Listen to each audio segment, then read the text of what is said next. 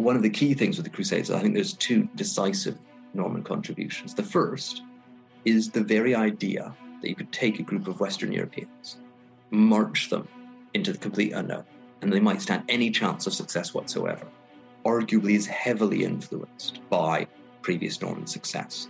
An excerpt from today's guest, who's written an expert account on the profound impact the Normans had on European history. British academic and author Levi Roche is here, and I'll speak with him right after this break. I'm Robert Child, and this is Point of the Spear.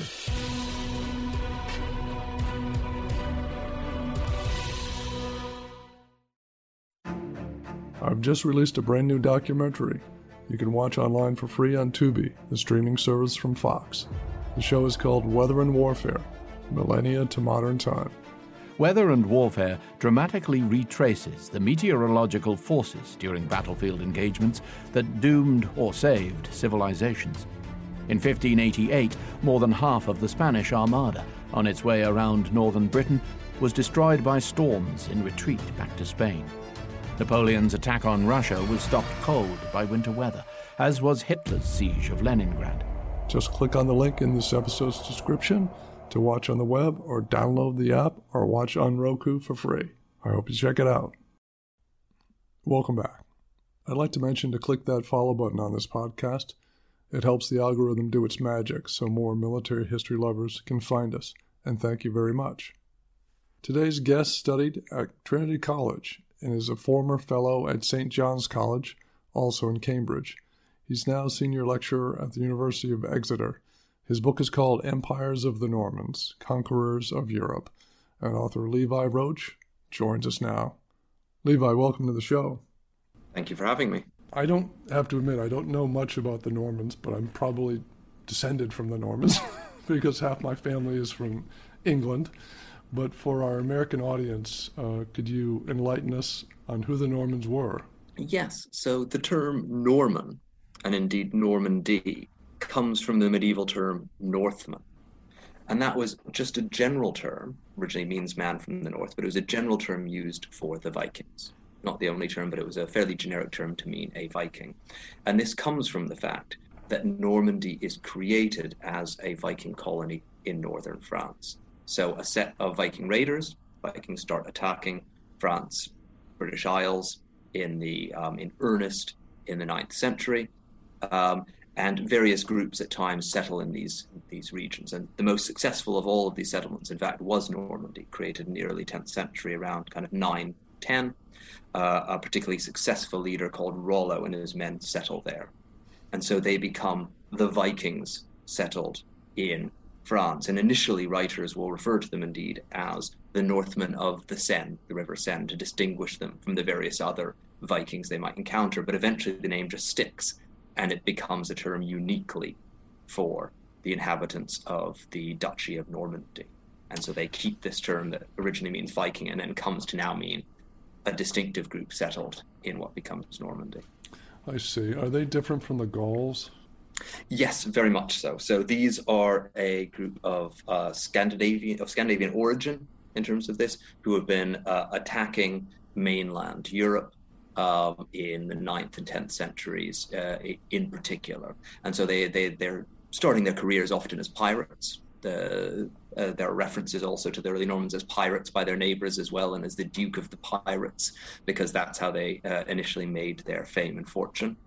But most of those people who eventually identify as Normans, as it were, or at least very many of them, wouldn't necessarily have been pure Viking stock. They also intermarry, and so they end up creating a kind of unique political entity there, where there is a significant influence from this Scandinavian elite, particularly in the early years, but which is actually Francophone, it's French-speaking. Why was the defeat of the Anglo-Saxons so momentous, and what immediate impact did it have on England? So I think it was extremely momentous from kind of two different perspectives there. On the one hand, it was hugely momentous for England and the British Isles, in the sense that it meant that these became part of a political entity with its origins in continental Europe.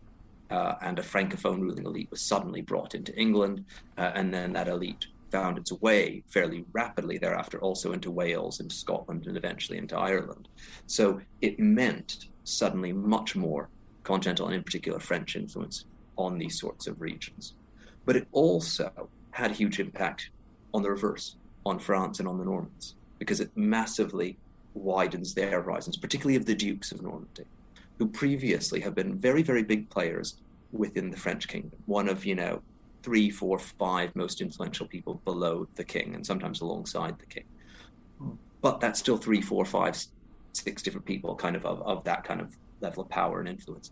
And suddenly this catapults them into the trans-European elite. It makes the Dukes of Normandy on par with the kings of Germany, with kings of places like Sicily, of Spanish kingdoms, of Poland, of places like that. So it really transforms them and transforms their ambitions and influences the decision-making of later Norman adventurers as well. Partly decisions to do things like try to conquer large parts of Ireland are almost certainly made because there's been such notable success previously. So there's those two elements that make it quite so significant. I think the other thing that is also worth bearing in mind that's important here is that it could be done in the way it happens at all. So England, when William the Conqueror conquers it, is a big prize. That's one of the reasons why he wants it. And it's a big prize because it's a very centralized kingdom by European standards, capable of generating significant tax revenues. And what this all means, and this is not something we can take for granted in the Middle Ages, is it's a kingdom where you can knock out the ruler and replace him completely, or indeed the ruling elite, as William the Conqueror does. He almost replaces the entire aristocracy, but keep on ruling the existing systems, like you could with the modern government. That, you can replace a head of state in most states and keep running it on the same model. But that's not something in a pre-modern society that you can simply assume, that there's large parts of Europe where power is so decentralized. You'd constantly be fighting the next chap and then the next chap and then the next chap. But it's because England is, in fact, already very compact. William's able to come over, win a decisive battle, and then pretty rapidly thereafter establish himself as the ruler of England. And the Norman Empire spread out, obviously, as you alluded to, into Europe. And are there things that we still have with us today which were created during that time of the Norman expansion? Yes. So we have, I think, a number of things that survive to this day. Some of them are more historical relics, but if you do live in France, in England, and anywhere in the British Isles, you'll have castles nearby you that are of Norman creation or created by their descendants. You'll almost certainly have churches created by them or on their models. One of the things that happens very soon after the Normans conquer England is a huge boom of church building. So within 50 years of the Norman conquest, every single cathedral and major church in England is rebuilt or relocated, or both, and sometimes more than once. So you've got all of those kinds of legacies, but you also have various cultural legacies. Until the late Middle Ages, the ruling elite in English, the aristocracy, was Francophone. They spoke French as their first language. They would also speak English, but they'd speak that to speak to the common folk. They wouldn't speak it amongst themselves. It was ungenteel. And famously, this has its legacy in the fact that we in English, for example, use French terms to refer to an animal when we eat it, and English terms when it's in the field. So you eat beef, but you raise a cow. Oh. And that's beef is simply from the French term for cow. But we've come to distinguish, and it's because they're refined one. The people who were, actually tending to the cows were English speakers, and it was French speakers who were then eating them. I hope you're enjoying this episode. Next time, author Brian Walter will be here to talk about his book, Blue Water War, Maritime Struggle in the Mediterranean and the Middle East, 1940 to 1945. The British are not in a good position because they've gone from a situation where they were part of a coalition confronting a single adversary to now they're essentially fighting by themselves with no European allies, and they're engaged against two different powerful adversaries, one in Northwest Europe in the Atlantic and the other one in the Mediterranean, which means the British are going to have to fight a two-front war, assuming they want to continue this contest. Another program you won't want to miss. I don't know my Crusades history that well, but did they become involved with the Crusades, or was that? Yes, absolutely. And one of the things that, in terms of trying to draw this panorama of Norman activity, I wanted to do was to highlight some of those elements that otherwise get ignored, particularly beyond the British Isles. And one of the key things with the Crusades, I think there's two decisive Norman contributions. The first is the very idea that you could take a group of Western Europeans, march them into the complete unknown, and they might stand any chance of success whatsoever, arguably is heavily influenced by previous Norman success. And some recent work on this indeed has shown that a large number of those who sign up for the First Crusade are related either by blood or marriage to people who were either involved in the Norman conquest of England or involved in Norman conquests in southern Italy. And this is slightly as an aside here, but just as William's conquer England, at the same time the Normans are establishing what becomes the Kingdom of Sicily in southern Italy. So they're also a big power there who come in externally and been highly successful in hostile territory.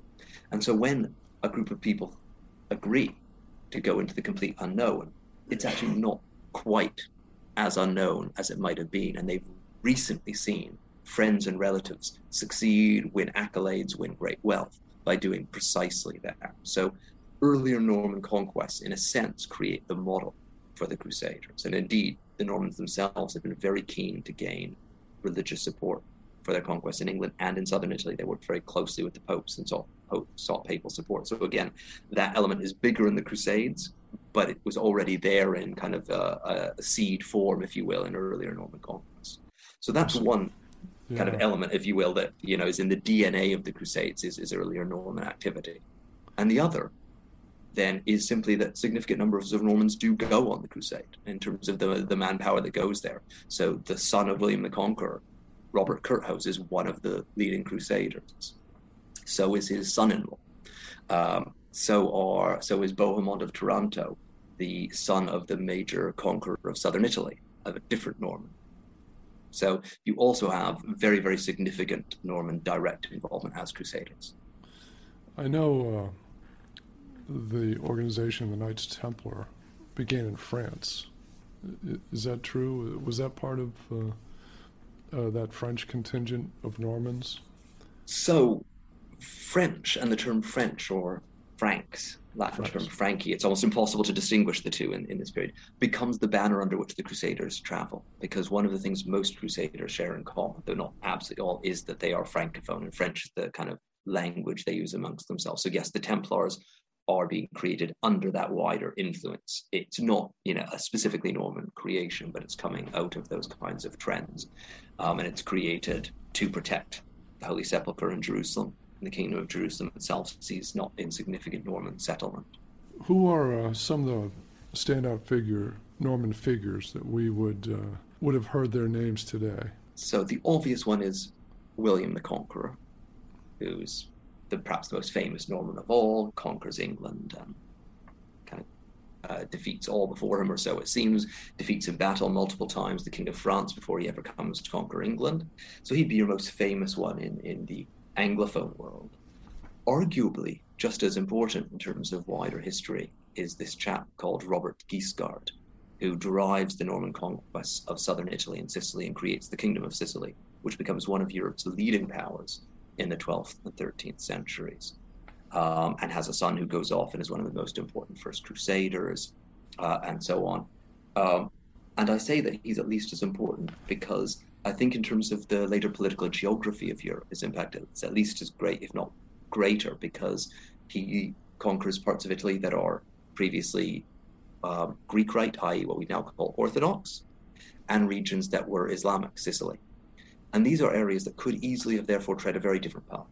So southeastern Italy around Apulia could easily be, culturally speaking, much more part of Greece, could have become part of later on the Ottoman Empire or things like that. Sicily could easily have remained part of North African world. So Sicily is geographically closer to North Africa than it is to Rome, if you draw lines on a map. And so there's no reason why these should automatically become part of what we often call the Latin West in this period, i.e.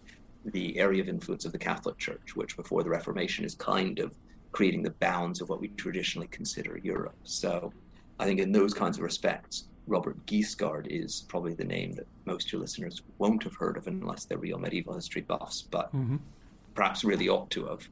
The subtitle of your book is Conquerors of Europe. And were they engaged in many large-scale battles to conquer territory?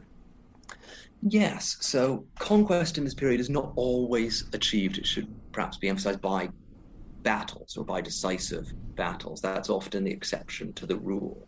Most warfare was more day-to-day, more strategic, lots of sieges and kind of wars, more attritional warfare.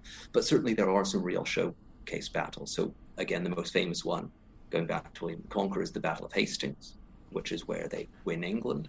It's not quite as easy as that. The next kind of 5 years, William has to see off a series of major rebellions, a number of which come within a hair's breadth of success, but still it is the decisive battle that had he lost it, he wouldn't have conquered England at all, and it makes his fame and fortune.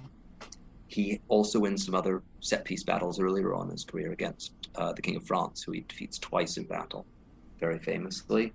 Likewise, in southern Italy, we have some very famous conquests, the most famous one being the Battle of Civitate, where there's a decisive showdown between the Normans, who are the kind of newcomers in the south, and a kind of coalition of those who oppose them and are frustrated by them, who include the German emperors, who previously considered southern Italy to be their sphere of influence, the Pope. So the Pope was on the opposite side. So. Yes, so the Pope initially encourages Norman conquest in southern Italy because the Normans are, at the time, a bunch of relatively unknown freebooters from northern France, and therefore are no threat to him, and a potential benefit, and particularly they are, as the Pope is, Latin Rite, i.e., as we now call them, Catholics. So they're very much religiously on the same side. But the problem for the Pope soon become, once the Normans really succeed, they then become the leading power in the south. And the main thing the popes want in the Middle Ages, because they don't have very large territories or armies of their own, is what they don't want is powerful neighbors. They want weak neighbors. So when the Normans are weakening their other neighbors, they're really, really happy. But when the Normans then become really big players of their own, they become rather less happy. And the kind of story, once the Normans become well established, is the popes tend to ally either with the Normans against the German emperors or vice versa. But they're never really completely happy with either. They kind of have to choose one side or the other, and they swap back and forth as best they can to ensure that neither becomes too dominant and can overpower the papacy itself. And the papacy had much more power back then as well. Yes, or perhaps I would say much greater authority. Okay. In practice, power on the ground of the popes was limited. The Stalin's alleged dictum of how many battalions has the Pope was still true in the Middle Ages. They didn't have a very large army, but very significant soft power, ability to influence and cajole. And certainly that does help them very much. And we are certainly talking about a society where respect for the Pope is extremely high. Now, your focus has been on medieval history. Are you working on a follow-up to this book? So I'm in various discussions about possible follow-ups. So I think I certainly will be doing something else. Well, I'm medieval, so I'll be doing something else medieval either way, but something else probably for popular audience medieval.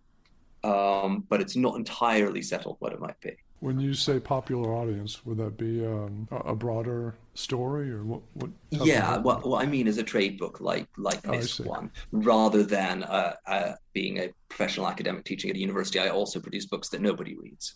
A few of my students might on a good day read, but I also enjoy communicating to a wider audience. So it's always trying to balance those twin demands of trying to kind of make sure I'm helping push on some of the frontiers of knowledge, as it were. But a lot of that is not very digestible to a general audience. And then also making sure every now and then I kind of pause to communicate what the significance of some of these things is to people who might be interested and care.